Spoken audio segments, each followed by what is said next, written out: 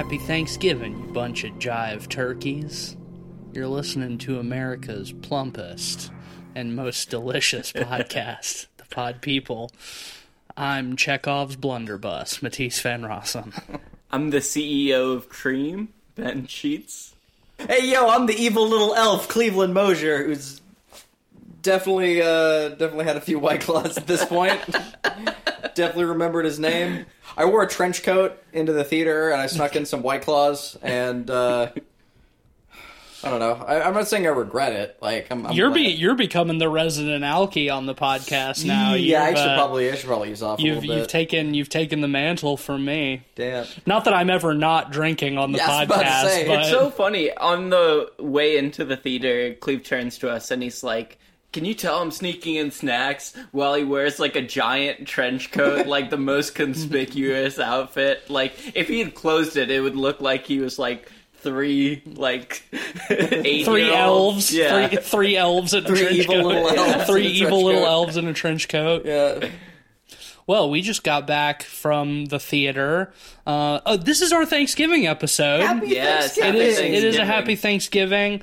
We're not recording this on Thanksgiving, of course, but we did just get back from seeing Eli Roth's Thanksgiving in the theater. This is coming out on did. Thanksgiving, isn't it? Huh? This is coming out on Thanksgiving, isn't it? For non-Patreon subscribers, yeah. Wow, This that's is pretty cool. You might be listening to this on Thanksgiving neat. right now. Or if you subscribe for only a few dollars a month, you can get this 2 Shout outs days at the end. early. Shout outs at the end. You could be listening to this on a Tuesday instead. On a Tuesday. You could be listening to this back in time if I you will say that an Eli Roth movie is a good movie for sneaking booze into the theater. It's a good movie for getting drunk, having a little party, getting a little silly.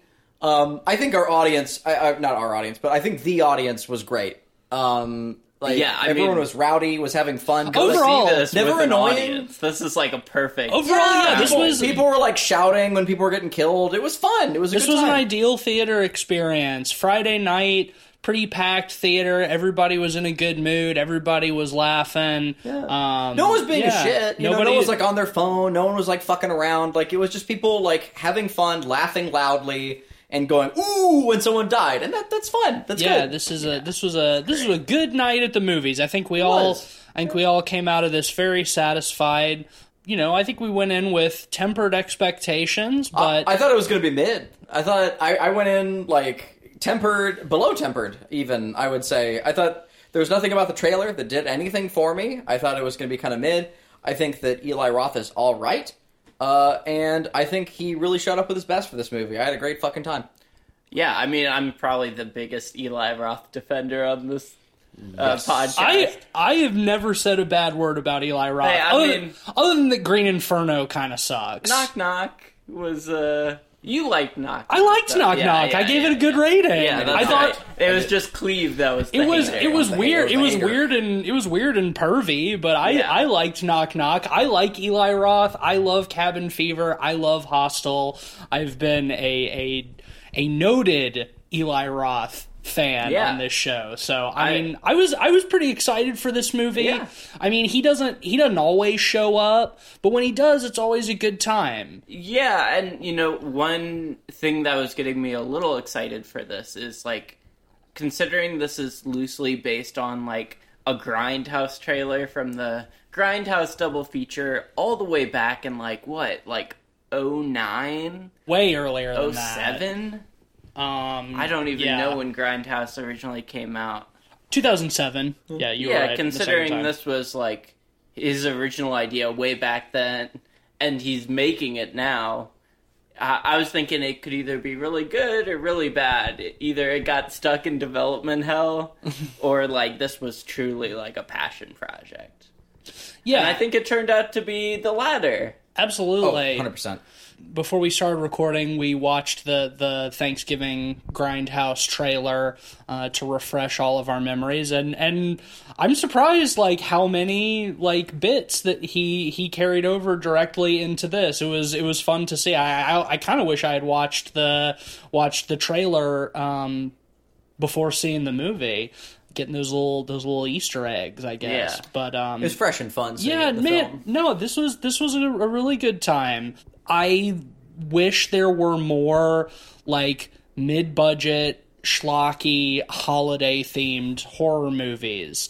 Like, we haven't done a fucking Thanksgiving-themed horror movie on the podcast since fucking Pilgrim, which was like 5 years ago, because there just fucking aren't any. We did them all our first Thanksgiving with doing the Thanksgiving movies and Blood Freak, and like, that's it. Yeah, I hope this movie does fucking gangbusters at the box office. Yeah, well, I mean, hey, our theater was full. This is opening weekend, so I mean, it's looking good, I think. Yeah. And of course, you know, they set it up for a sequel at the end. But yeah, man, I think Eli Roth is the perfect person to do a novelty holiday themed horror movie. 100%. Yeah. Clearly. Yeah. Yeah. And I kind of wish that he would just become like the hallmark of horror movies and just do I mean like the Hallmark gift card corporation and just that like every holiday that comes around it's like, all right, Eli Roth's St. Patrick's Day, you know, it's Eli like, Roth's Easter. yeah Easter Roth. Easter Roth. Well, he's Jewish, so probably wouldn't do an Easter one, but Maybe he's the perfect person, you know, that outside in perspective. my God, you're right. But yeah, I mean, I think the reason he's ideal for this type of movie is because he's far from highbrow, but he's clever, and he has a great understanding of gore and schlock. And I think that all of those things are exactly what you need for this type of movie. Yes. And it paid off. And, you know, I think we were all a little worried that the trailer was going to show everything. And very little. Well, I'd say it showed a fair amount, but there were a lot of extra things that the trailer. Yeah, it showed far from everything. I don't know if I ever saw a Red Band trailer for this one. Like maybe You definitely did. Yeah. Yeah, we saw. Yeah. They played Red Band trailers for this movie multiple times, and in they the theater show a this couple year. of the kills in the Red Band trailer. Mm-hmm. But honestly, like, we get some of the best Eli Roth gore in this movie. Yeah. And a lot of it is not even referenced in the trailer. Which there's a lot. Like, every kill is gratuitous. It takes it to that like, just above and beyond out there level. Like, it's all gross and nasty and hideous, and what you'd expect from someone who's been doing this for so long now. I mean, like, fucking Hostel. But most importantly, it all plays into the Thanksgiving bit. It all stays on theme, and all the kills are still like fun and clever. Pretty much all of the gore is practical too. Yeah.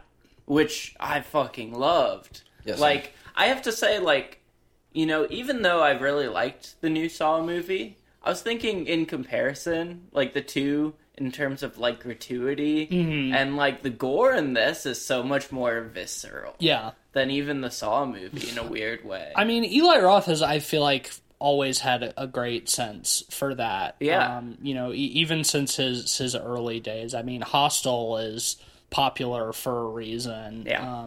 Very, very gory. And as much as I don't like the Green Inferno, like, it has some just, like, absolutely insane gonzo practical gore. I mean, you know, Eli Roth is like Tarantino, like, he's inspired by 70s exploitation. You know, Tarantino and Robert Rodriguez are like his guys. So, no surprises here for anybody who's familiar with Eli Roth, but overall, a really good time. It's what you'd want out of an Eli Roth Thanksgiving movie. Yes. In every way. Let's jump in a little more in depth into, like, details of what's going on. So, like, perfect setup. Yeah, I love it. So it's set on, like, Thanksgiving night. Well, yeah, it starts with a family, like, getting ready to celebrate Thanksgiving, but they are immediately broken apart by Black Friday. Well, yeah, we start with two families, right? We start with, like, the sheriff coming to, like, spend Thanksgiving with his friends. The husband, his buddy, gets called into work because the store is like opening early for Black Friday. They're opening on Thursday night.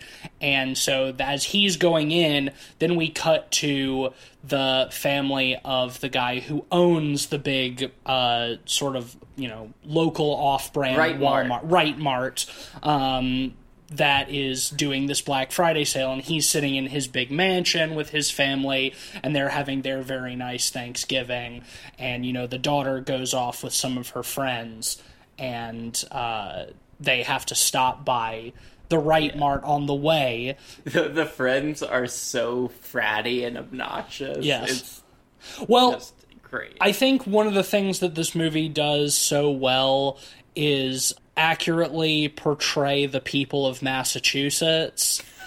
It's set in Plymouth, of course, and Eli Roth is a Massachusetts guy. I think he's from like Newton or something, which is near Boston. So the accents are all on point. And I think that it's like obvious that he has a very good sense for what the people are like. Like people from the South get a bad fucking rap, but fucking Massachusetts people, yeah, fuck you, like fucking massholes. Yeah. And I love that, and it's set up so well with the crowd out front of the Right Mart, like all shouting at the employees and the rest with all the fuck yous and everything. Yeah. It's really fun. I love that he got Tim Dillon to be one of the security guards. Oh God, I thought he looked familiar and I couldn't fucking place it. But yes, you're right. It is fucking Tim Dillon. Of course it is. Yeah. What is he doing? He's a comedian. He's a been on, comedian like, and a podcast guy. and- Yeah. Oh, fun. Yeah, just so you've got all these people like lining up outside the store.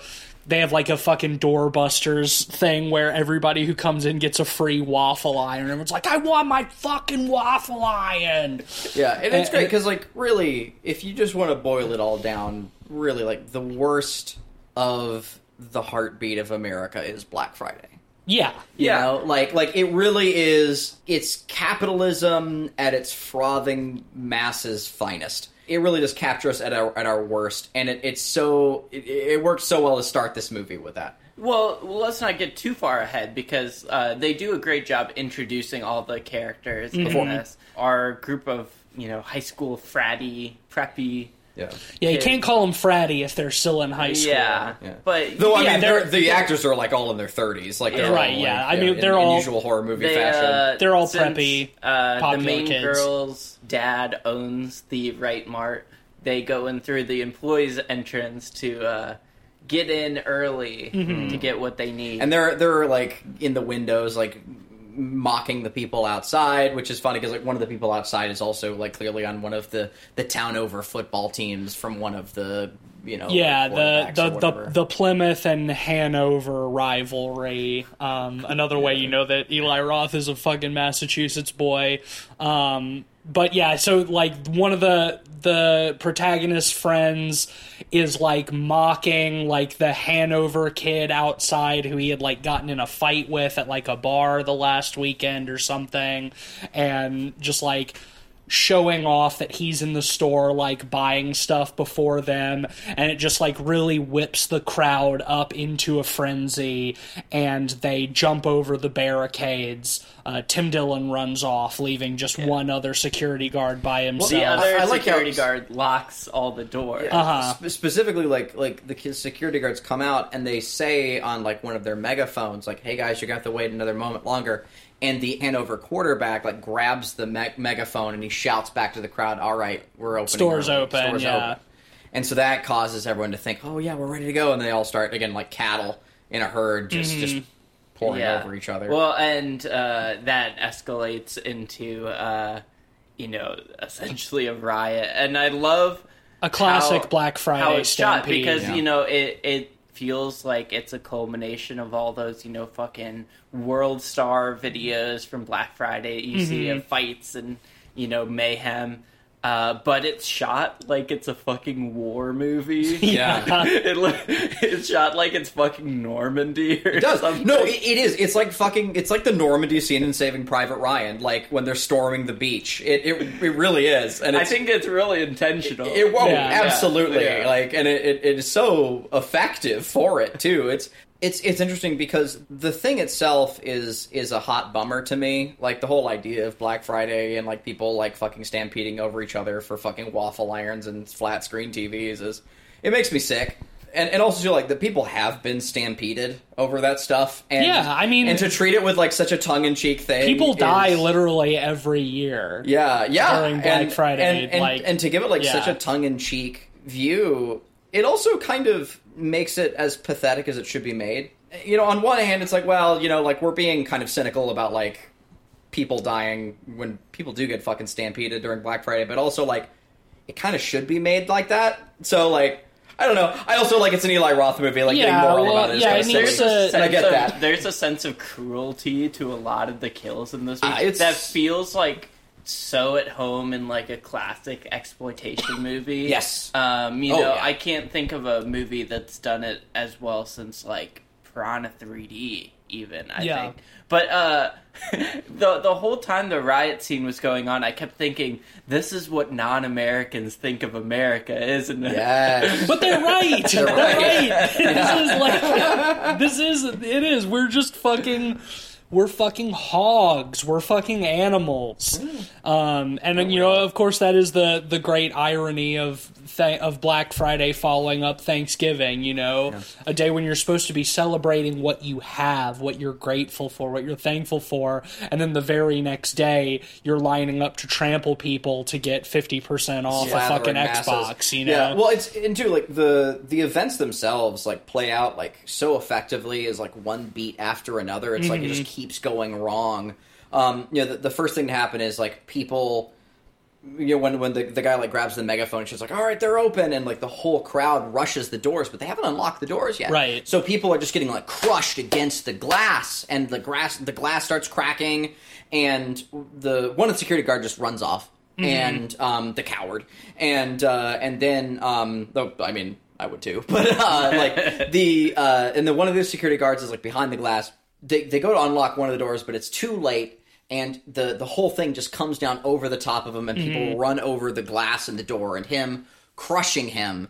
Then immediately after that, we see this really effective shot of some of the broken glass in the door frame, like cutting into someone. And getting a guy in the neck. Yeah. And what's funny is, so for, like, the whole rest of the scene, he's still, like, stumbling around, like, going to grab his waffle iron with, like, blood shooting out of his neck. He still wants his waffle iron. And then he, like, collapses dead, and he's, like, holding the waffle iron, and someone else runs up and, like, pulls it out of his dying hands. His dead grip. Yeah. Literally prying the waffle iron from his cold, dead hands.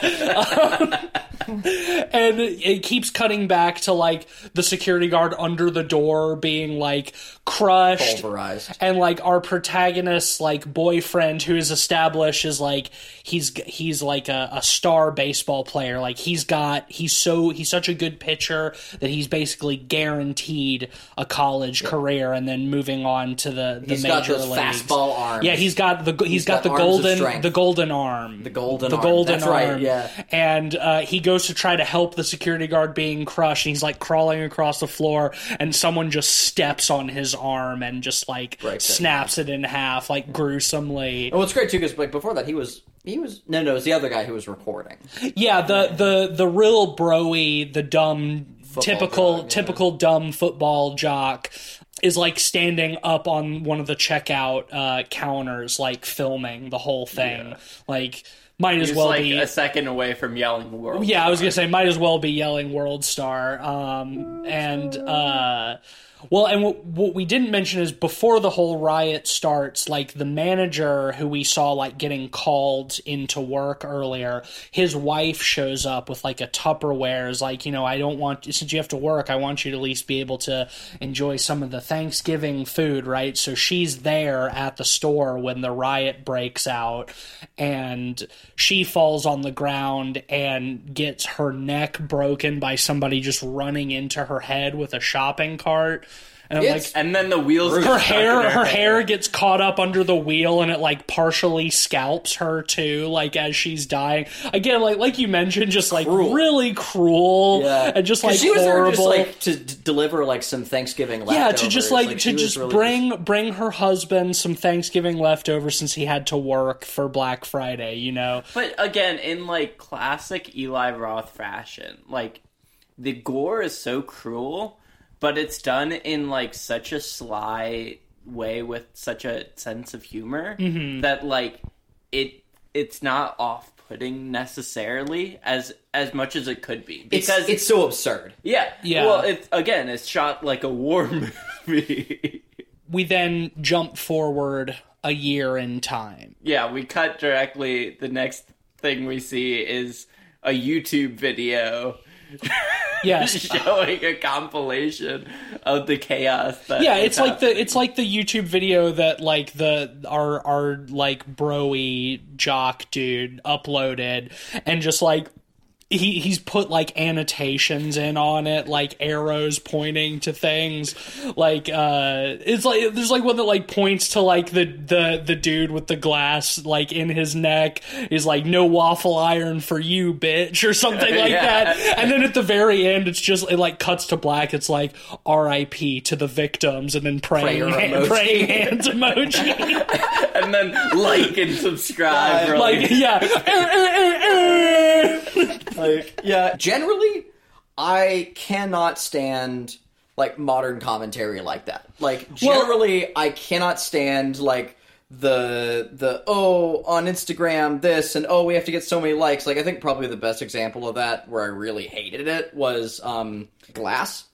You know, where like they do like all the yeah. like 'cause it's in such poor taste. It doesn't really have an understanding of it, but. This movie, I have to give credit, like, they get it. They really know, like, how to play commentary to it, and it's proper commentary, and it's good for it. It's funny. I won't say it's necessarily the most current commentary. Like Eli Roth is 50 years old, and like it does show in a sense that like especially like the way the young people talk in this, it feels like a little dated. Like it's not terrible. It's not like there's a Hello Fellow Kids. it's not like in fucking Slender Man where Joey King is referencing the Karate Kid or whatever, you know. Like it's not that bad, but it is like they do all talk like kids talked like 5 years ago. You know what I mean? I didn't really mind that. It doesn't honestly. it doesn't bother me because because it's always played for jokes. Because it's like the young people of our generation, but I do feel like some Zoomers and like Gen Alpha kids watching this might be like, what is this slang? Like nobody talks like this, you know? Yeah, well, I think, you know,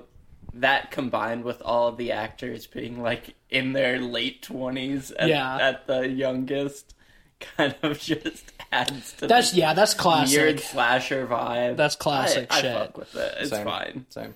But yeah, we get that, and then there's a news footage sequence where, you know, the reporter is talking about all the things that went down, and, you know, they interview people on the street about it, and they mention all the security cam footage mysteriously vanish. That news broadcast is really nice because it sets up several red herrings.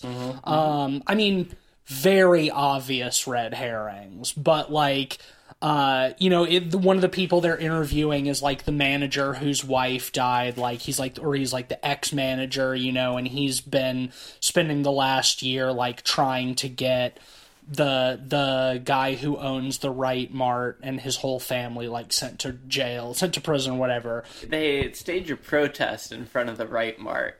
They all have these really dumb, funny signs, like picket signs.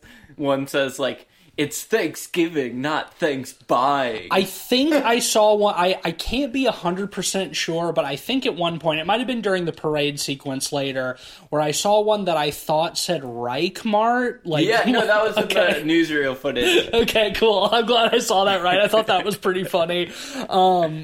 And, like, the YouTube video that we saw earlier was titled, like, Fight Mart. Lots of puns. But, like, we set up this guy, so he's obviously holding a grudge. They mention the boyfriend who got his arm broken. It's like, oh, it was a career. He had a promising career ahead of him and then suffered a career-ending injury and vanished off the face and of the earth. it's like nobody has seen him in a year, Yeah. So it's like setting up all these people. It's like all of these people have He's gone because he's scheming. They have motive to become a masked killer. That's one thing that I wasn't necessarily expecting, but I was really pleasantly surprised from in this movie is, like, it follows the tradition of something like Scream, where, like, it's a slasher movie, but really it's a whodunit. Yeah. This movie is very Scream Extremely. and all for the best.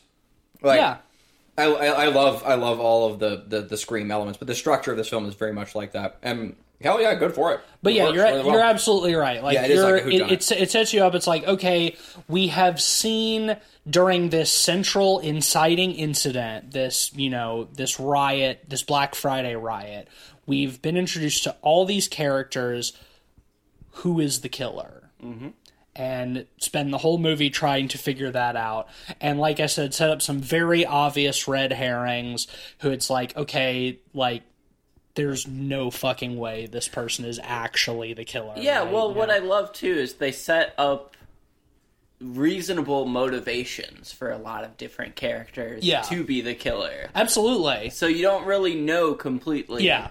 Well, yeah, so you've got, like, in terms of, like, characters that could be the killer, you've got, like, the manager whose wife was killed, right? You've got the ex-boyfriend who got his arm broken.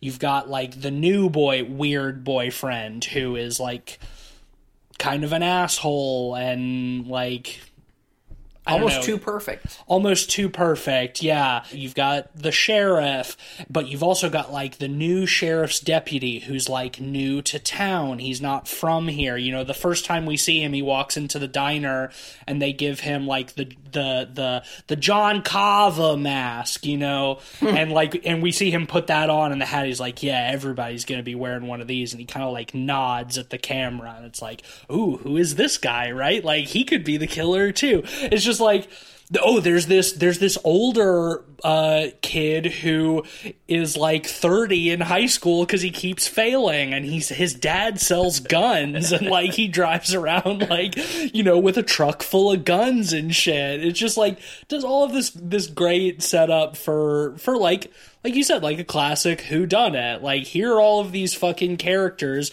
Who could it be? Who could it be now? Yeah, and, like, I gotta say, like, all the characters are pretty fully fleshed out, surprisingly.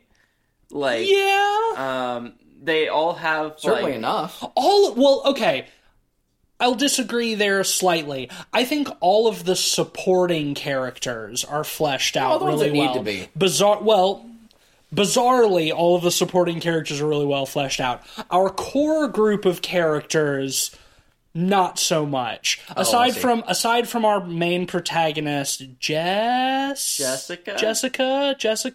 who is the daughter of the guy who owns the Right Mart, right? Who she's the one who let her group of friends in there. It's like she's pretty well fleshed out, and obviously, the ex-boyfriend who shows back up into town after a year, like, they're pretty fleshed out, but like all of the others, like the various girlfriends, like there's I guess the one fodder, you man. got They're the bodies. lead athlete jock guy. Yeah. He's a fucking dick and a dipshit. Yeah. Classic dumb jock.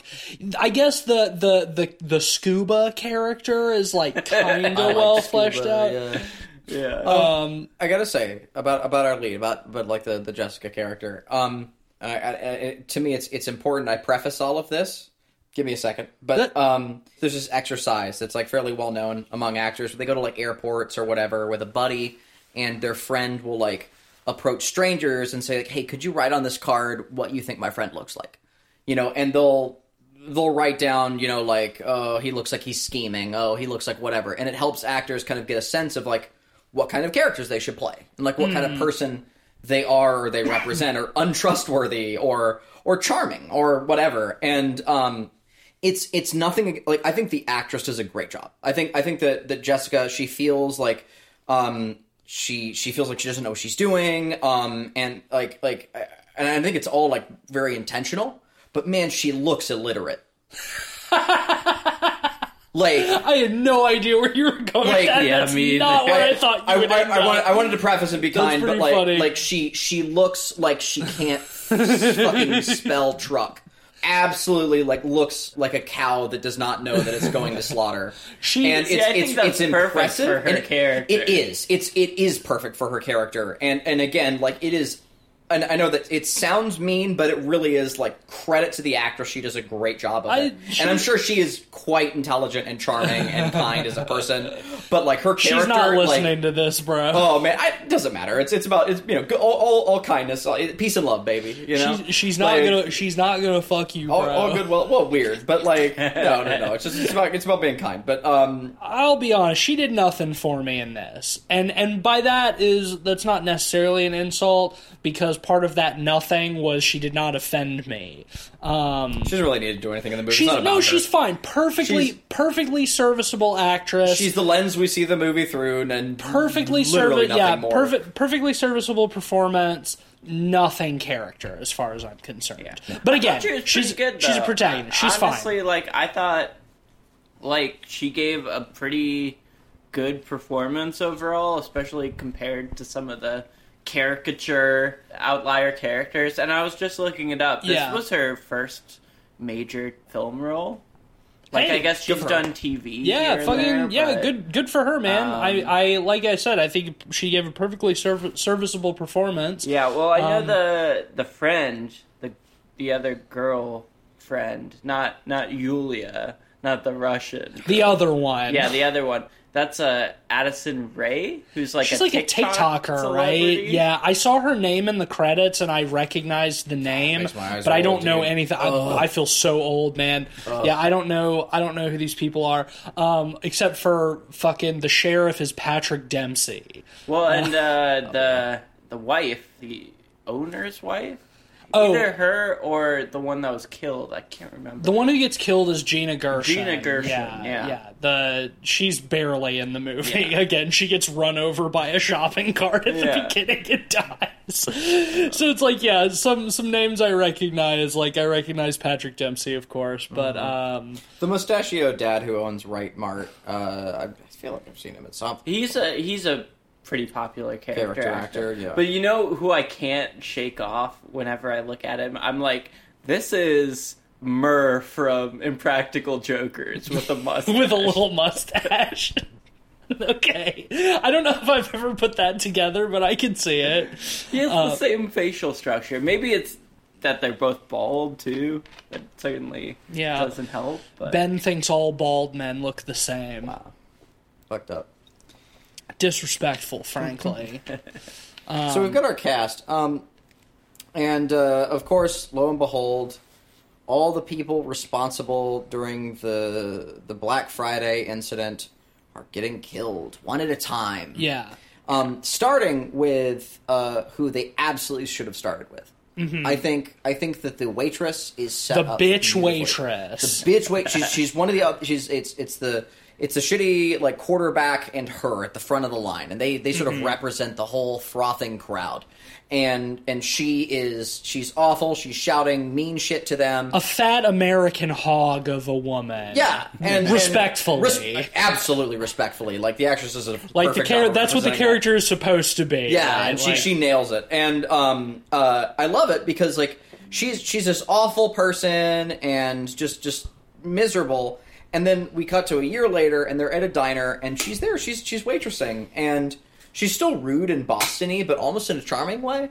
And it's like, and it's a nice reminder that like, oh yeah, like crowd mentality. People become these like, utter monsters. They get wrapped. She's up. Still a piece of shit. She deserves. Yeah, to I don't die, know. She's still pretty. Like, yeah, I do like that. Like, oh, like suddenly we become after this horrible event, we just become a town again. Yeah. We're all just people living our lives, and she's a waitress there. So you know, our protagonists are also there eating, so we get to kind of carry the plot through. And then after everyone leaves, I she's could there alone, cleaning up. practically feel you vibrating on the edge of your seat every time we were watching a scene in the diner, waiting for somebody to order pancakes. I knew I could feel you. Okay, all right, yeah. Some context. Ben was between the two of us, and I could feel Cleveland over there, just like he was gonna do it. Somebody's gonna order pancakes so he can point and say, "I told you so." Yeah. So on the car ride over to the movie theater, I said, I bet that at some point during the movie, in, you know, a la Cabin Fever, someone is going to order pancakes. And she's like, oh, pancakes. I love pancakes. As a stupid homage. I didn't want it to happen. Just for clarity. I thought it'd be really fucking dumb. And so I was like, I'm calling it now. It's going to happen. You're going to eat your words like pancakes. And there's going to be a stupid homage to that.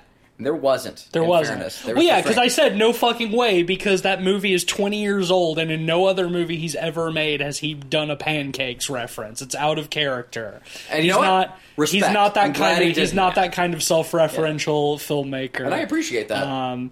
To circle back around though to the waitress, like she is like the first kill. Right, Mm-hmm. that not including the people who died in the stampede at the beginning. She's the first kill, and I love that whole scene. Yeah, well, they show a good sequence of it in the Red Band trailer, so we kind of, but not how it ends. Yes, that's what I was gonna say. We get Punch some good elements of it, you know. The freezer element, for example. Holy So shit, the killer shows up. He's dressed like a pilgrim. He's got the hat. He's wearing the John Carver mask. It's pretty cool. John Carver, the first governor of Plymouth Colony. I gotta say, pretty iconic slasher design. Yeah. Honestly, though, Great, like yeah. simple, clean design, but like it works. It looks good. I like it. He's got the big axe. You know, he's a fucking axe murderer. Yeah, like he shows up. He starts. You know, he shoves her face in the sink in the kitchen to get all wet, and then, you know, shoves her up against the open freezer door so her face and her hands freeze to the door. And yeah, like you said, you see that in the trailer, and you see him take the axe and like swing it at her, and it cuts. So you, of course, expect her to die there, but actually in the movie, she at the last minute rips her face and Peels hands. away. Yeah, Yeesh. It's so gratuitous. Like, fantastic little gag they do with that. Afterwards, she runs off and like locks herself in the office, and she's trying to unlock her phone, but she doesn't have any fingertips anymore, and her face is all fucked up from having it ripped off, so she can't unlock the phone because she can't use the finger there's sensor. no finger identification. There's no facial recognition. There's no facial recognition, even though funny. of course you can always make an emergency call from a cell phone. But but it's an extremely funny gag. Yeah. And she like hears the bell on the door and the diner rings, so she's like, oh, he's left. So she just decides to leave immediately. Pretty stupid, right? And runs out into the parking lot, and we see the killer behind the wheel of just like an old shitty car, and he turns it on, the headlights hit her, and of course she starts running in a straight line directly away from the car. And she like gets to the edge of the parking lot as the car is coming up behind her, and she tries to dive into the dumpster, and she gets halfway in, and the car slams into the dumpster, which knocks the lid down and cuts her cleanly in half at the waist. Well, not necessarily cleanly, but yeah, Well, it cuts I her mean, in half for sure. The cut is, I would say, the cut is very clean. Yeah. But there's intestines everywhere. It's great. Like, it's such a great Well, it's film. insane. Like, most dumpster lids are made of plastic. Like, there's no dumpster in creation that would cut someone in half so cleanly like that. It's baffling. But it's so funny. It's a real cartoon. yeah, it's great. And, then we see the next day that he has taken her lower half and put it on top of the sign at the Right Mart, on, like, the stars, like, shoved have the star like up its ass, I really and he like posts to Instagram a picture of it and tags it something like 50% off. Yeah, it's so good. Very that funny. shot of like the fireman going up the like slowly going up the ladder with the blanket to put it over the body. Yeah, to cover it up So while the That, whole that crowd. bit kind of reminded me of Hot Fuzz with the, Yes, dude. the Oh, man. decapitated body. Just such good practicals. And, Yeah, like, it's great. It's so fun because like after that scene, they go with the forensic team. And they're like peeling bits of skin off of the freezer Yeah. door, and like one guy has a bit of intestines by the dumpster, and it just looks like he's holding Or kielbasa. I think Yeah. he's like straight up holding a rope of sausage Yeah. in that shot. so good. It was great too because like the whole audience laughed at that. Yeah. Like, that it's like, yeah, he's just putting a kielbasa in a bag. Like we all know it. We're all in on the joke, and it makes it funnier for it. Like, Man, it probably would have been like sort of cheap, but there's a big part of me that wishes that Eli Roth had gone like full 70s with this movie, like he does with the Grindhouse trailer, where it's got like the film grain and it's in 4:3 and it's just got like the old Grindhouse look. I think I think it's fine. Like it's totally fine being modernized, but like the movie has such good Grindhouse sensibilities that Yeah. there's like a part of me that yearns for that aesthetic a little bit. Well, that's the kind of interesting thing is I think it's one of the few movies that modernizes exploitation really well. Yeah. Like I can agree with that. Again, much like Piranha 3D, it feels like it's a passing of the torch. yeah, kind of in the same way that Malignant does that with Giallo. You know, also like it's very like there's not that much about Malignant that is Giallo other than they use some red gels from time to time. But like, I mean, it's the very much black the black glove killer, Yeah, the like, it's the hallmarks. extravagant knife. Like no, Yeah, it is I the mean, hallmarks, but like it still feels like a modern film. Like they hit all Yes. those that's and Thanksgiving. no, I think that's actually a great comparison because I do think you're right. Like we talked about that on our Malignant episode, that Malignant does feel like a really great modern Giallo film, and this feels like a really great modern 70s exploitation. And what's nice film. about that Yeah. is like what's important too is like we got to pay tribute to where we came from. You know, we got to like pay homage to the past. But if you just ape the past, it's pastiche, right? Sure. Like, and here it's like it's not. They're not just doing Grindhouse exploitation films with this movie. Like they're doing something new. Yeah. They're doing something like that's their own thing, and you know, like, but still standing on the shoulders of what came before. And like, Yeah, that's well, what you and gotta I do. think That's important. the other thing with it is making the film look 70s will inevitably make it kind of niche. Where Yeah, I feel it's like true.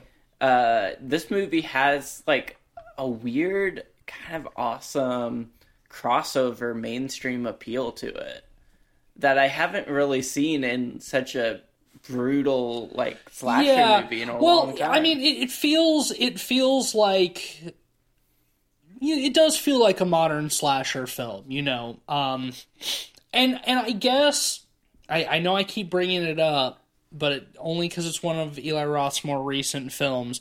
It's like Green Inferno like tries to do the same thing, like it tries to make be like a modern Cannibal Holocaust, and I think it does it so much worse than this movie does. Yeah, well, Eli Roth has tried similar things several times over his career. Like, for example, one of the most recent movies before this he did was the Death Wish remake. Death Wish remake Yeah. with Bruce Willis, and like I did not see that. I heard it was pretty bad. it was pretty bad, and like very similar. Like it tries to modernize the Death Wish type of thing, Yeah. but it kind of flounders at it. Where this, I feel like it does so much better of a job. It just does an incredible job. Yeah, I mean, geez, I guess he finally fucking did it. He whiffed with Green Inferno, he whiffed with Death Wish, and he finally made a good modern 70s exploitation film. Because yeah, I mean, I really did enjoy this movie a lot. Same. Yeah. The next big kill we get is Tim Dillon, who seems like he's trying to flee the country, I guess. Yeah. He's trying to get the hell out of Dodge. Yeah, he's trying to get the hell out of Dodge, even though only one person has been killed. A delightful Maine Coon cat. Yes, in his beautiful, apartment. beautiful cat. Beautiful cat. Which plays heavily into the scene, and in a very satisfying. Always going in with these horror movies, you see one of the people who's obviously about to die has an animal. It's like, oh, is the killer going to kill the cat? I don't know if I've ever rooted for a killer as much as this movie. Because again, the Black Friday setup, it's like, yeah, these are really the worst of the worst. These people suck. I mean, they're all fucking... They all deserve to go. They're all fucking scumbags, for the most part. I just want the killer to get by and murder these people and enjoy it fully. And it was clear the audience felt the same way. Everyone was laughing during the kills, and everyone was having a great time. And, yeah, during this, there's the whole sequence, it's the usual, apartment stalker scene. He's, is he in the closet? Oh, is he here? He puts down his passport on the table and then, goes and looks out the window, and he turns around. The passport's not there anymore, and he's looking for it. And he comes back out, and ooh, the John Carver mask is sitting on the couch. So he grabs a baseball bat, and yeah, he's looking around. And I love the payoff for that, where he comes back into the living room and he sees the cat sitting in the kitchen, on the counter, and he's talking to the cat, and he's like... Well, he's trying to taunt the killer, come out and fight me, bro. I love the threats he yells out, because he's like, I'm a security guard. I kill people every day. I kill people every day, bitch. And it's and he's talking to the cat, and he's like, I think the cat's name is Dewey or something like that. No, I'm thinking of Scream. I was going to say fucking Officer Dewey, in Cabin Fever, but no, that's Deputy Winston. Yeah. But Dewey is in Scream. Yeah. But yeah, he's talking to the cat. His name Dewey, and he's like, Dewey, is he in there? Show me where he is. And the cat's sitting there, and the cat kind of looks off to the left and then looks back at him. You think, oh, he is in the kitchen. He's like, oh, is he in there? And then immediately the killer comes out from under the dining room table right in front of him and sticks an electric turkey carver in his stomach. Man, I just love all of the themed murder devices. Yeah, they hit classic. You have to. They check every box. He stabs him with the turkey carver, but then he garrots him.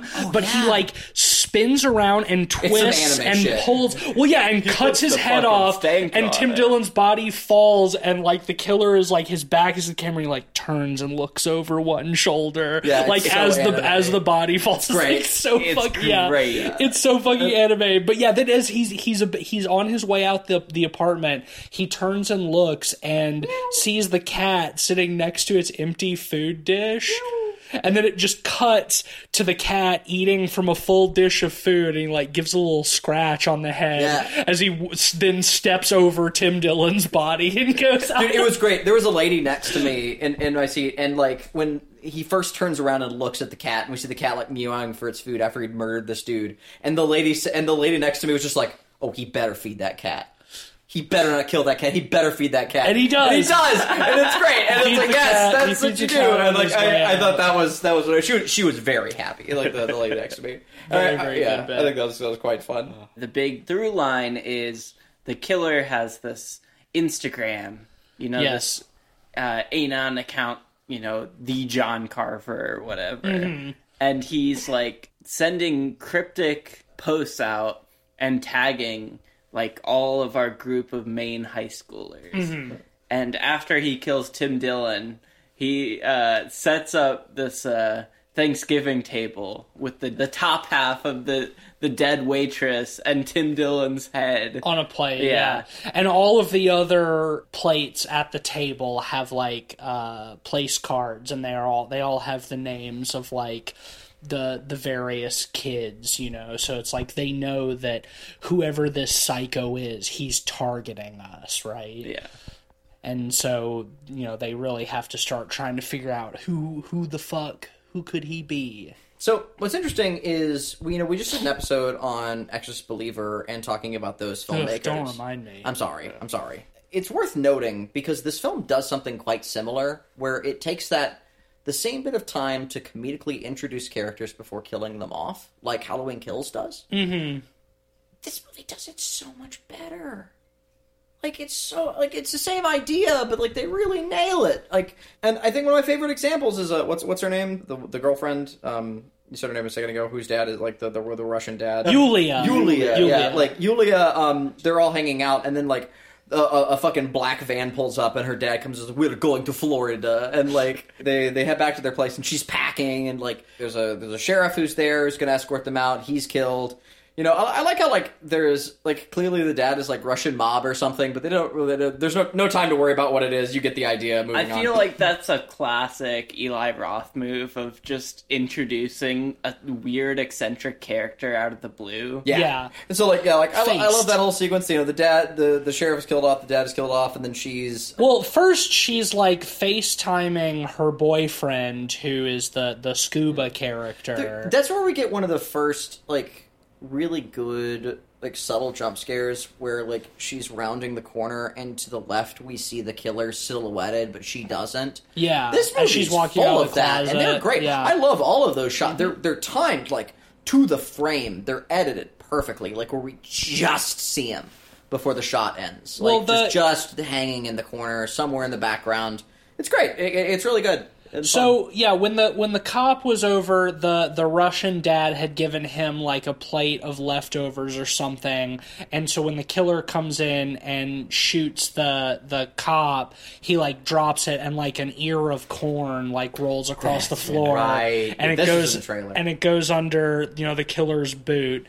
And yes, this part's in the trailer. Like the girlfriend is like FaceTiming her boyfriend, and she's like cleaning her ears out with a Q-tip, which are like that's a great way to set up like the texture of that kill. Yeah. You know, like we're already inside of her ear just about. Like we've got the Q-tip, we're very tactile, we're really like feeling that part of her, and it's reminding us of like, you know, the feeling of our ears being cleaned. Yeah. You know, right before something being in your ear, yeah. And she like bends over to throw the Q-tip in the trash can, and when she sits back up at her makeup table, she sees the killer is right behind her in the mirror, and he stabs her in both ears with the as if corn holders. Yeah. As if she was an ear of corn. And I that's great. And you really feel it because they set it up so well. And then she screams, she tries to get out of there. They do the audio thing where like we're,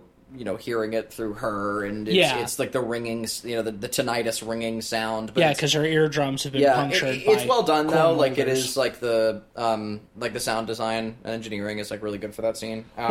She tries to escape, and like Jessica and like Scuba show up, and Scuba has gotten a gun from like the weird like older kid. We skipped past the party scene, and I do want to circle back. Yeah, let's circle back to that. Yeah, there's so many things to touch on. Yeah, so like he shows up and he has a gun, and the killer is like holding the girlfriend like with like a knife to her throat, and their house is like being renovated, so there's like a bunch of plastic up and there's tools and shit, and as the killer like tries to get away, he like shoves the girlfriend away, and she falls on like a table saw, and it very gruesomely disembowels her. I think I thought it was very funny when the boyfriend is like holding her body on the ground. He's like, "What do? I don't know what to do. What am I supposed to do?" It's funny, but it's also it very much is the kind of thing a person in shock would say. Well, yeah, like, and right after that, I find it to be funny, but also pretty earnestly disturbing. Right after that, they cut to them both sitting on the couch afterwards, and our main character has like 1,000-yard stare. Yeah. Well, they both do, really. Mm-hmm. And they just look so traumatized by it. And that's what I'm talking about. Like, there's such a casual cruelty in this movie that, like, absolutely. in a movie that would take itself more seriously would feel like just kind of icky. Where in this movie, it strangely works. Yeah. Well, I mean, I think, like, real violence is like that, right? You know, like, it's it's not like it is in movies. It's sudden and it's explosive and it's cruel, and I think that Eli Roth does a really good job of like capturing that same kind of thing that like fucking Toby Hooper does in like Texas Chainsaw, where just like the violence just sort of explodes out of nowhere, and then it's over and it sort of leaves you in like a state of shock. Okay, so I do want to circle back. Yes. Because two of my favorite minor characters we kind of skipped over a little bit. Yeah. So there's this nerd character who kind of shows up early in this movie trying to sell tickets to a party that the burnout 30-year-old is trying to throw. Every year he throws a Thanksgiving rager where he buys booze for all of the high school kids. I really like the one-liner he has where that's set up, where he's waiting outside the high school parking lot when the protagonists are coming out of school, and they say, "Are you really selling guns to high schoolers? That's a real new low." Because his dad owns the town gun shop. Yeah, and he's like, "I'm not selling guns to high schoolers. I'm selling alcohol." Yeah, well, before that, it's set up too because they mentioned that in the past years this party was free, right? But now he's selling tickets for $25 a pop because, as the nerd puts it, he's been getting really into Shark Tank, so he's on his Mark Cuban shit. He thinks he's Mark Cuban. Which is just so good. I love like the personality of that character too. Is just all over the walls of his house. There's all the good metal posters and shit. There's a big Crawl poster. Yeah, he's got a Crawl poster. Yeah, and like all of his guns are too big. Like the protagonists don't want like he's got like a desert. He's got like a giant golden desert. Yeah, he's like, this is good for hunting grizzly bears, and he's like, I'm not trying to hunt a fucking grizzly bear. He's got them all hidden in like super funny places. Like he picks up like the guitar case and he opens it, and it's just like it's not just like full of guns, but it's got like perfectly shaped like gun indentations. Yeah, like and he opens a fake boombox, and he opens up the fake boombox 44 Magnum. I don't talk about doing Dirty Harry references with it. I don't know if y'all noticed, but classic Eli Roth humor. Sitting on top of the jukebox was a coffee mug that says "I heart farting." Awesome. I love earlier in that scene where they're the nerd and him are sitting outside of the party, or the nerd is being like the doorman. They've got like a velvet rope set up in front of the door. He looks like that meme where it's the dude in the sunglasses standing in front of the door. And letting people in. Yeah, except like smaller and scrawnier. Yeah, but he's like just like a little guy. Yeah, something. But some random teenagers come to the party and they're like, "I'm not sure if this is worth it. Why should I pay for this party?" Oh. And he goes into this big monologue about Black Sabbath. Yeah, and how when Ozzy Osbourne left Sabbath, people thought they were over, but little did they know. Ronnie James Dio. The evil little elf. All 5 foot something. Yeah, all 5 foot of him showed up and gave the band life that they never thought they'd have again. And then the kids, of course, say, who's Black Sabbath? What's Black Sabbath? He says, get the fuck out of here. That felt like some fucking, like, old man shit. It did, but it was funny. It's funny, but it's also, it's like... Because it did. But it kind of knew that it was old man shit. And that made it work better, because it's like the 30-year-old who's still in high school. It's like, it's that burnout. It's the burnout, like, guy whose opinion doesn't matter. And so, like, it's kind of like him saying, like, that's himself. Like, it worked. I thought it was pretty funny. Well, no, I'm just saying, what I mean is old man shit is that, like, I'm sorry, I think even fucking Gen Alpha knows who Ozzy Osbourne and Black Sabbath is. Like, that's like the most is like, the kids don't know about the good music we had back in the day. The kids don't even know about Black Sabbath. It's like, I don't know if you could ask like a Gen Alpha kid to like name a Black Sabbath song, but I think you'd be surprised, honestly. Really? Maybe. know, man. We're getting old,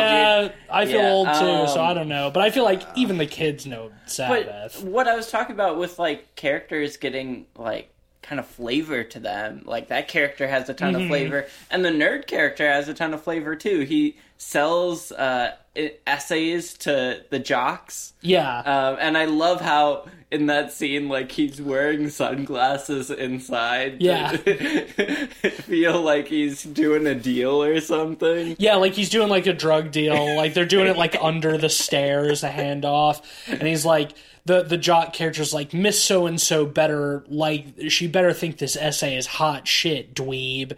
And the kid is like, oh, I can promise you, she couldn't have written it better herself. And then, like, later, we see them as, in what high school class do you stand up at your desk and read your essay aloud to the class? I love the first essay that's read before his. Oh, yeah, well, I mean, we just catch the end of it because just the kid being like, and that's why I will not be celebrating Thanksgiving this year or ever again, and just, like, throws the paper down on the table. He's got, like, fake tears coming over his, and he lifts his shirt up to wipe his tears, and he's, like, fully ripped with all of his abs. And all the girls stand there, like, oh my god. Oh.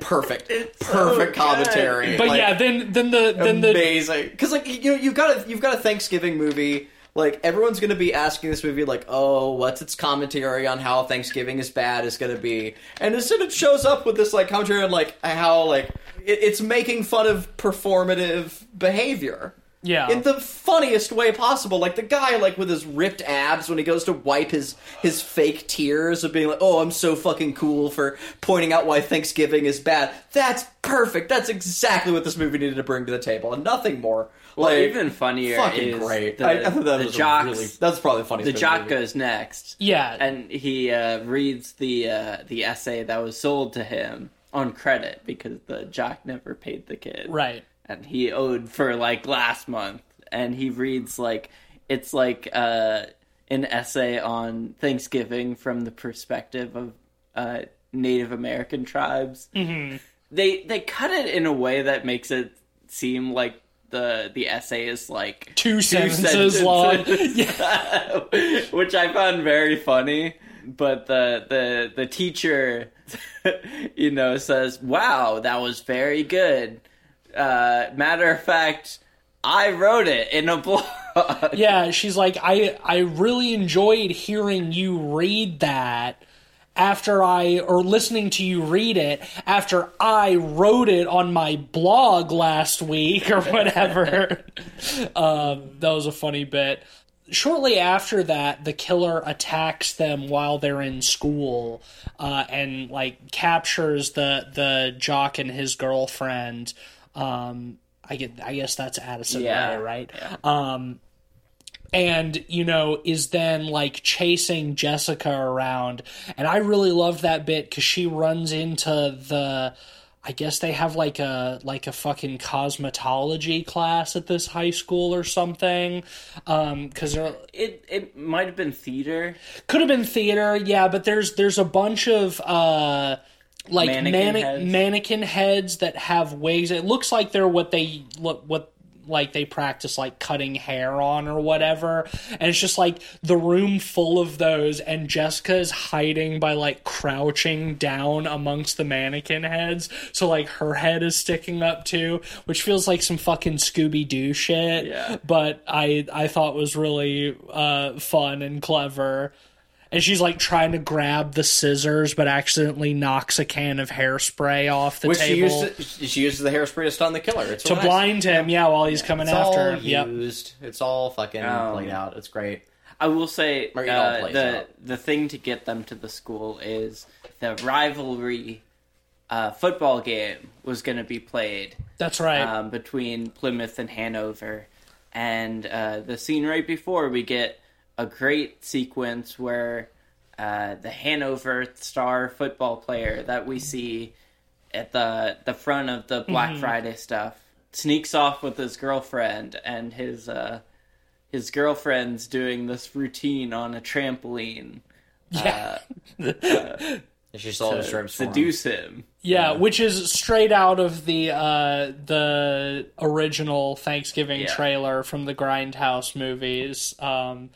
It's a little tamer in this one, I would say. I like how it's shot though, like the level of darkness as she like kind of like it's very exploitation as like the panties come off and like her top and the rest and like she's like leaping up and down on that and it's all like the sounds of the trampoline like thumping are supposed to like get our heart rates up and excited and then like at that moment where like the panties come off, like the next thump on the trampoline is the guy's head getting like ripped around, like to like fully pull us out of that like that trance. It's great. It's really fun. And we get this wonderful shot of her because she spun around because she's got her ass out like facing him, and then she turns back afterwards like so excited with herself, like so proud of herself, and she sees that his head is like a Bugs Bunny bit, like perfectly twisted all the way back and around. It looks like a really good practical too. Like it was great. Yeah, it's a dummy. Yeah, his head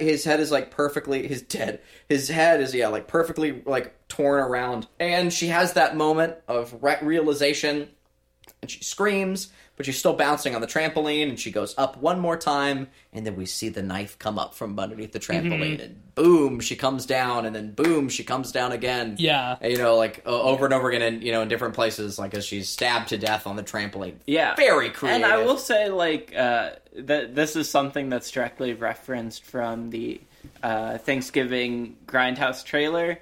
But I think the Grindhouse trailer is a lot more sleazy with it because she does the jumping splits onto the trampoline and gets stabbed right through the pussy.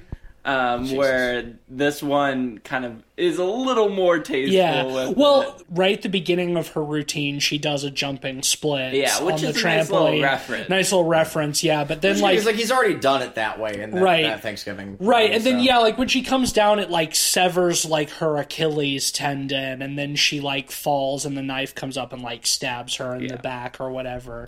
Yeah, but after that happens, they cancel the football game, and we get one of my favorite throwaway little lines because the main jock is so mad that the football game is canceled that he storms off because he decides he's just going to play by himself.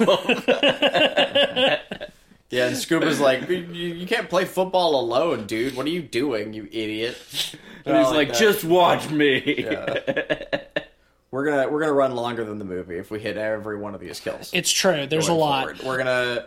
We're gonna run too long. So like, let's just hit the hallmark again. Like, just watch the movie. Yeah, like, watch the He's fucking a movie. sleepy little baby right now. He's fully prone. I'm lying down on my side. He is right. We're already running long. We do need because there's the ending to talk about. The truth. Yeah. But we should talk about the parade sequence because this is like a big. So good. This is like a big moment. They decide they're gonna try to use like our protagonists as bait at like the Thanksgiving Day parade to lure the killer out, because they're up on the Right Mart float or whatever, and the ex-manager stages another protest. They see a lot of people wearing the John Carver mask dressed as pilgrims. They see the police like stopping them, and one of my absolute favorite gags in this is, like, in the parade, there's somebody dressed as, like, an evil clown. It's like a killer clown from outer space.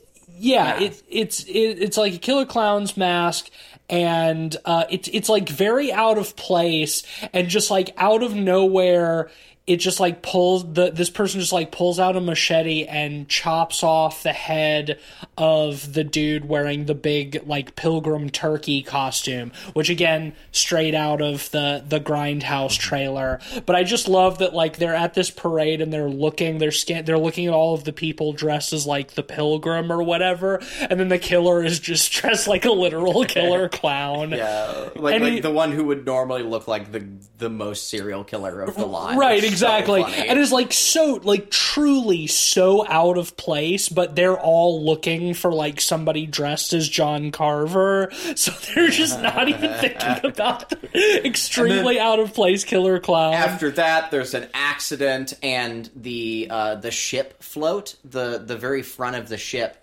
goes through the truck God. carrying it. One of the most brutal. It is. Yeah. And it goes through the head of, like, this dad who's driving the float.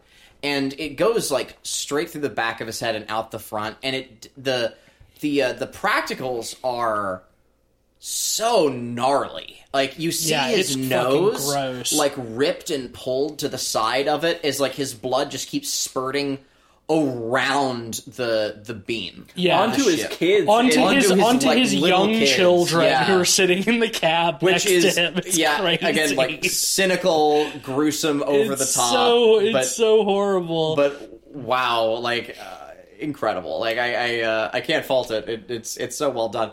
That whole sequence is just, like, there's so much happening. It's so chaotic, and it's really well done. I thought it was great. But geez, then the Killer Clown uses like a dart gun to like knock out The main family. the whole family and everybody, and then like, God, then we have the whole sequence at the amazing fucking sequence. at the house or like Which the old really- abandoned house where they're all tied up. There's this whole To like, sum it up, the girl, like, we didn't even mention, like after her mom died, there's a stepmom character who shows Yeah. up, and this is, like, there's a whole sequence from the perspective of the stepmom where she's trying to escape. I love it. She's tied up and he's slowly basting her. yes, And like he's putting, like, the audience like kept laughing at this too, because it was really funny. Like, he keeps cutting to, like, frankly, like, and funny because it's Eli Roth, but like Tarantino-esque shots of her feet getting like, basted, I was and then gonna- like I was- him like comedically like placing the parsley like, between parsley her toes. her all of her, toes. too. But I like, was- the toe shots is like, that's got to be like a jab at Tarantino, right? I'm just saying he's doing that for his boy Quentin. He Yeah. knows Quentin's going to be watching this, and he's giving him a little something. Yeah, a little something for He's boy giving him a Tarantino. little. He's giving him a little something. Yeah, He's like doing all those feet shots for He's Tarantino. doing it for his boy. He's doing it for his boy Quentin. God, wild.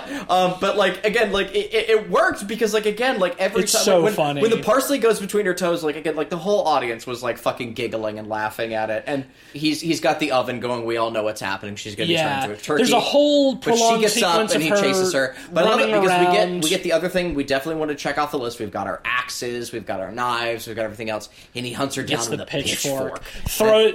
As she's running out the door to escape, he just throws it like a spear and gets her in the Javelin, back, yeah. and like pulls her back into the house by the pitchfork, and, And then then- we cut to her in the oven being roasted. Yeah, the he build puts her in the he puts oven. a little meat thermometer in her, and like after Well, yeah, because like she's already killed it, starting to burn alive, and then he pops open the oven and he just jabs her with a meat thermometer for extra meat. and then like right as she dies, like the thermometer like pops up. Yeah. It's like she's done.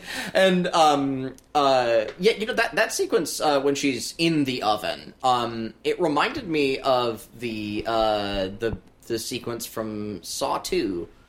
Yeah, where the dude has to go into like the crematory, Yeah. the oven to like get the. It's really gruesome. Like, because once again, like, it's so funny because she's been made into a turkey. Yeah. But even still, like, when she kicks at the door of the oven, we see like the skin come off of her feet, and like, the rest of her as like her fingers begin to like curl up from the heat. It's really. Yeesh, it's really heavy. It's great. And then Eli Roth, like, throughout this movie, like, he's just constantly like masterfully balancing camp with true horror, and it works. It works. And then he serves her at the Thanksgiving table where he's got all of our He protagonists. carves out some of her thigh. Yeah, he's cut off her head and he's trussed her up like a turkey, which again straight out of the Grindhouse trailer. What do you think about him monologuing? Oh, I loved around it. the I thought his table voice sounded to the- cool. I like how he's got his little microphone in front of the mask and he's live streaming. I thought it was great. I thought it was Yeah. fun. Honestly, fun. I vocal like effects were how he puts the mask on top of the oven earlier, and it kind of burns on the side. Yeah. And like this half-burnt mask with the pilgrim get up and everything while he's monologuing felt so iconic, honestly. Yeah. Like, I replaced the mask.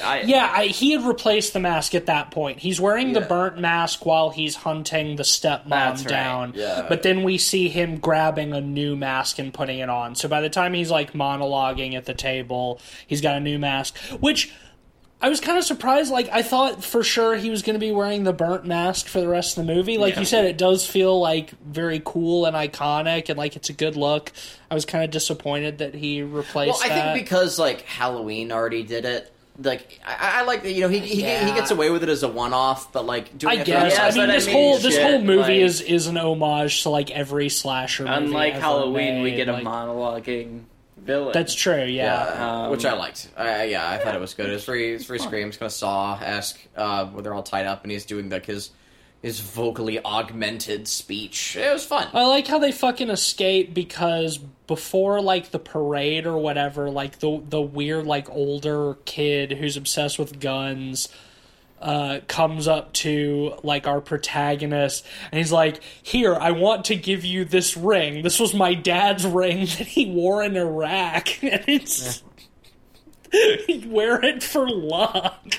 Just because he's just so insistent that she has a gun earlier on. Like he's like, you really should take this knife, take a tactical knife. So he gives her his dad's Iraq war ring, which of course is then revealed in that scene. It has a little spring blade in it, like a tiny. Which I mean, it's really like incredibly dangerous to to give to someone not knowing that that's a feature. Right, it's like you should tell them about that when you're going to give it, because he's literally just like, this is my dad's Iraq war ring. You can wear it for luck.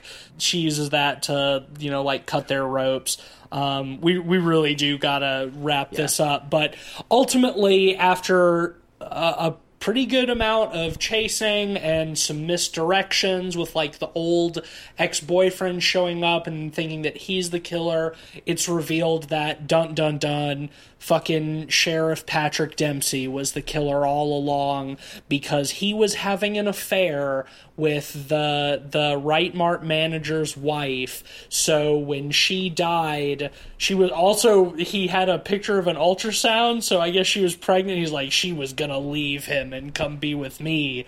So you killed my family. I had to watch my family die on that day. And it's great because this is all in the parade barn where they're originally going to catch the killer. Yeah. They'd all given up. They'd all gone home.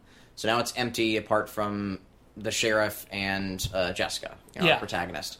Yeah, I gotta say, like, it felt inventive, and, like, I was worried that, like, with this big setup into a whodunit, like, my biggest worry is it's going to be something obvious or like sloppily handled. Well, they do a misdirection where they try to be like, oh, it actually was the ex-boyfriend all along, and it's like, I was gonna be frustrated if that was it, because it's like they set him up as like such an obvious red herring.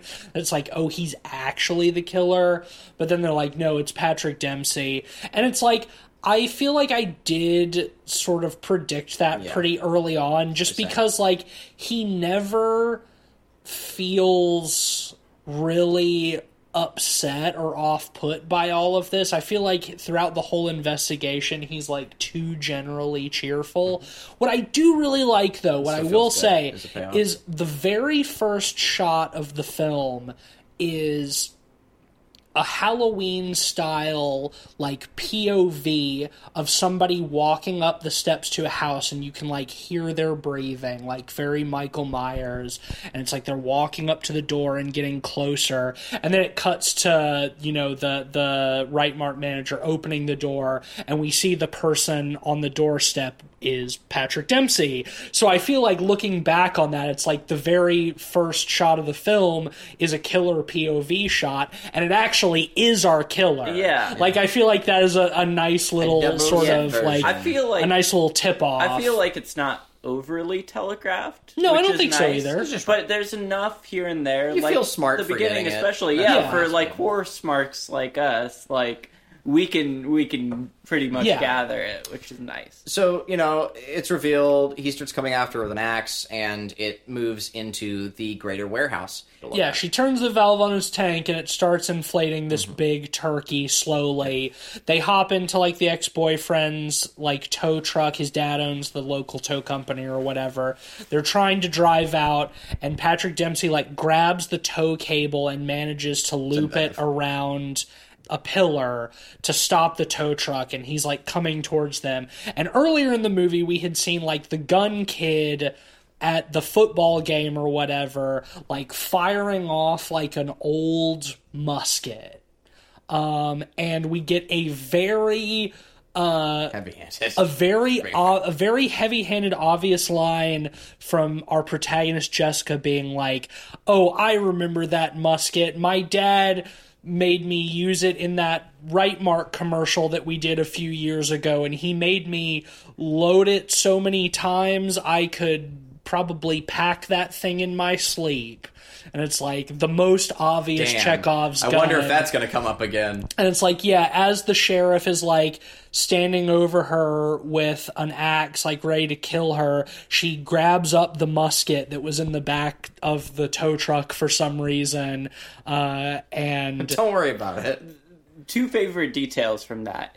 One, the bullets roll off because they're old school. Yeah, they're musket balls. Musket Yeah. balls. And so she takes her necklace with a picture of her dead mom in it. oh yeah, her bracelet Yeah. that has a little locket on it. And packs it as the bullet, which is really fun. And then she has a great one-liner, which be any repeats what the leftovers. killer says. Yeah. This year there'll be no There will be leftovers. no leftovers.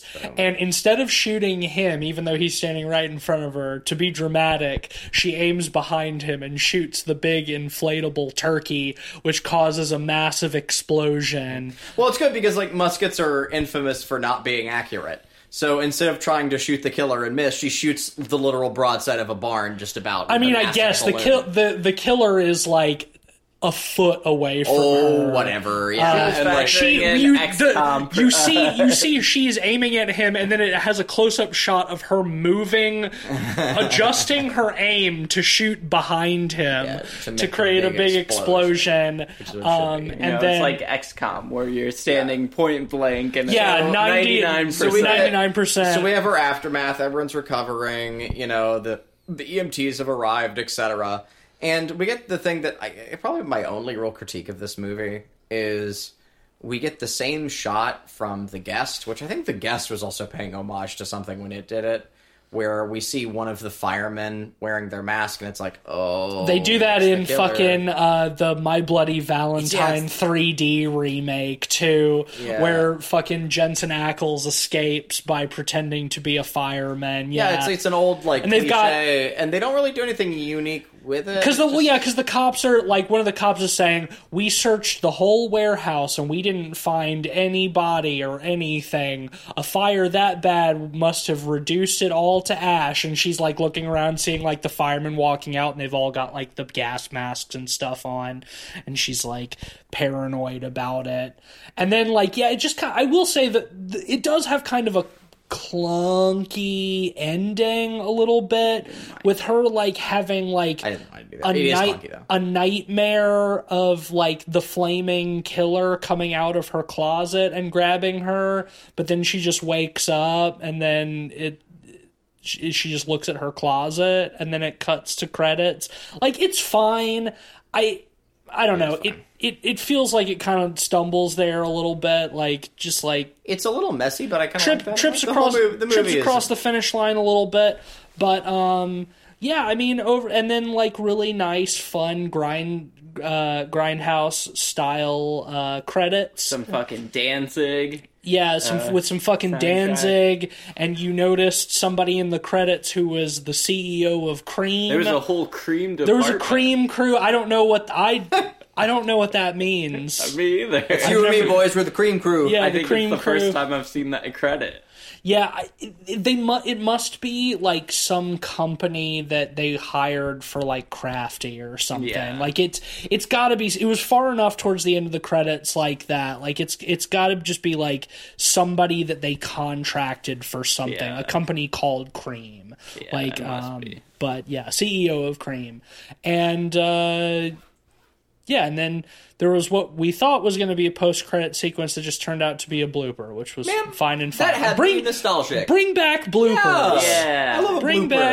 back Great. a blooper reel during the credits is what I say. It was great. It was cool. Yeah, I'm glad they did a little blooper. Well, it's fun because it's the dad, the character actor that kind of looks like Murr. The shot goes on for a little too long, so he flips off the camera. Yeah. And it's like him flipping off the audience for sitting there so long. Yeah, for sitting through the credits looking for Fuck us. yeah. Which is great. Yeah, it's fantastic. Let's rate it. Yeah. Who wants to go first? I'll go first. Go first. Honestly, I fucking loved this movie. Like, coming out of this screening I almost felt like this is probably what it felt like to come out of, like, the opening night of seeing, like, a classic slasher movie. Like Scream or Nightmare on Elm Street. Like, I think this movie is gonna be remembered for decades. Okay. I think hope so. this is one of the best slasher movies we've gotten in over 10 years. And probably my favorite, like, exploitation adjacent movie since Piranha 3D. This is an easy 5 out of 5 for me. Wow. And probably my favorite Eli Roth movie. I am having a hard time thinking of why it shouldn't be a 5. Like, there's nothing about this movie I didn't love. I didn't like a lot. I am neutral on a lot of Eli Roth stuff. I'm not a big Eli Roth fan or an Eli Roth head like Ben is over here. But this movie was, I think, really like Eli Roth's best across the board. I think it's his best comedy. I think it's his best horror. I think it's some of his best practicals. And I feel like I really need to cheer on a slasher film in 2023 that relies so heavily on practicals. So I'm going to give it a 5 as well. That might go down with time. My thoughts of, like, Cabin Fever did. I wouldn't rate it as highly. I know you guys disagree, but, like, you know what? Fuck it. I don't see any reason not to give this movie a 5. It's a joy. It's a great movie. Well, I'm sorry to keep it from Golden Pod status. I liked this movie a lot. I did. I liked this movie a lot. I hope it will attain, some sort of cult classic status. I don't think it's my favorite Eli Roth movie. I think I like Cabin Fever and Hostel over this movie, but it probably is the best slasher since Malignant, probably, I think. Unless you're counting something like Barbarian. I don't think Barbarian I feel like this really... is more of a straight slasher than even Malignant was. Yeah, but I like it more. It is, I like Malignant more. But I think I also slightly prefer Malignant. But Did I anyway... give Malignant a 5? I you did not. Well, well. I already did. gave it a 5. I did like this movie a lot, and it really did. It met and exceeded my expectations, and I'm going to give it a very strong 4 out of 5. Absolutely recommended. We need more goofy holiday horror movies. So that'll give Thanksgiving a strong average of 4.7 out of 5, and a resounding recommendation. I gotta say, too, honestly, a surprising lack of jump scares. Yeah, there were some. The dude who was sitting next to me jumped a lot. He jumped easier than I did. But, they weren't really cheap ones like you see all the time. No. Absolutely not. I mean, it's obvious that this movie was just made with so much passion. So Yeah. It makes sense. Yeah, great film. Very much enjoyed it. Next week, it's Cleveland's pick. That's right. What are we doing? We are doing a classic. I picked Predator in the past. I've picked RoboCop. I'm going to keep rolling with those 80s Hallmark classics. we're gonna watch OG Terminator. The Terminator. We're gonna watch. yeah. We're gonna round the year out with the motherfucking Terminator. Big Jim Cameron. He It can't feels stop. He just keeps coming. right around the time that comes out. That episode comes out rather is going to be when they release the director's cut of The Abyss back into theaters. So it's Big Jim season. Big Jim season. Yeah. It's always Yeah. Big Jim season. Fuck yeah! All right, cool. Well, yeah. Join us next week as we talk about the Terminator. We will be back. We will be back. Oh my god. All right, yeah, very Sponsor. quick sponsor. All right, ladies and gentlemen, because we're going over time, I'm going to speak a little bit fast. Here we go. The sponsor this week is the Knife Man. He's coming. He's knifing, and he's coming for you. Knifing. He's the Knife Man. Knife Man. There you Wow, that was perfect. After a movie about an axe man, we are sponsored by the Knife Man. The Knife Man. go. The Knife Man cometh. All right, the Knife Man cometh. Thank you for listening. If you like the show, leave us a 5-star review wherever you're listening to this. Support us on Patreon at patreon.com/podpeoplepod. Shout out to our honorary pod boys, Sam, Zach, Micah, Mitchell, Jans. The list keeps growing. Join the list. You can be one of those too. You can follow us at letterboxd.com/podpeoplepod, where you'll find a list of all the films we've talked about on the show with our average ratings and links to those reviews. My extracurricular recommendation for the week is Burden of Dreams, the Les Blank documentary about the making of Werner Herzog's Fitzcarraldo. Watch Fitzcarraldo first, but then watch Burden of Dreams. It's one of the best documentaries I've ever seen about the making of a movie. Just fucking wild shit. They pulled a boat over a mountain. Just that documentary is incredible. The bit about the indigenous people offering to kill Klaus Kinski for. I think that part is from My Best Fiend, but it is from the filming of Fitzcarraldo. Yeah. They don't talk about that in Burden of Dreams, but they the natives offered to kill Kinski for Herzog. So good. Yeah, my recommendation. A couple nights ago, I watched what might be in the running for like legendary Room-esque so bad it's good movies. Oh. It's on Tubi. It's called The Paradise Motel. It stars this very strange looking woman. She kind of runs off from her abusive husband and drives to the Paradise Motel, and there's a weird cast of characters there that have strange backgrounds. Okay. It's very incoherent. All the characters that aren't shown on screen are voiced by what sounds like Siri or Microsoft Sam. Excellent. Just amazing movie. It's on Tubi. It's 70 minutes. Go watch it. Go play the Mortuary Assistant. It's really good. Goodbye. Whoa. Bye. Happy Thanksgiving.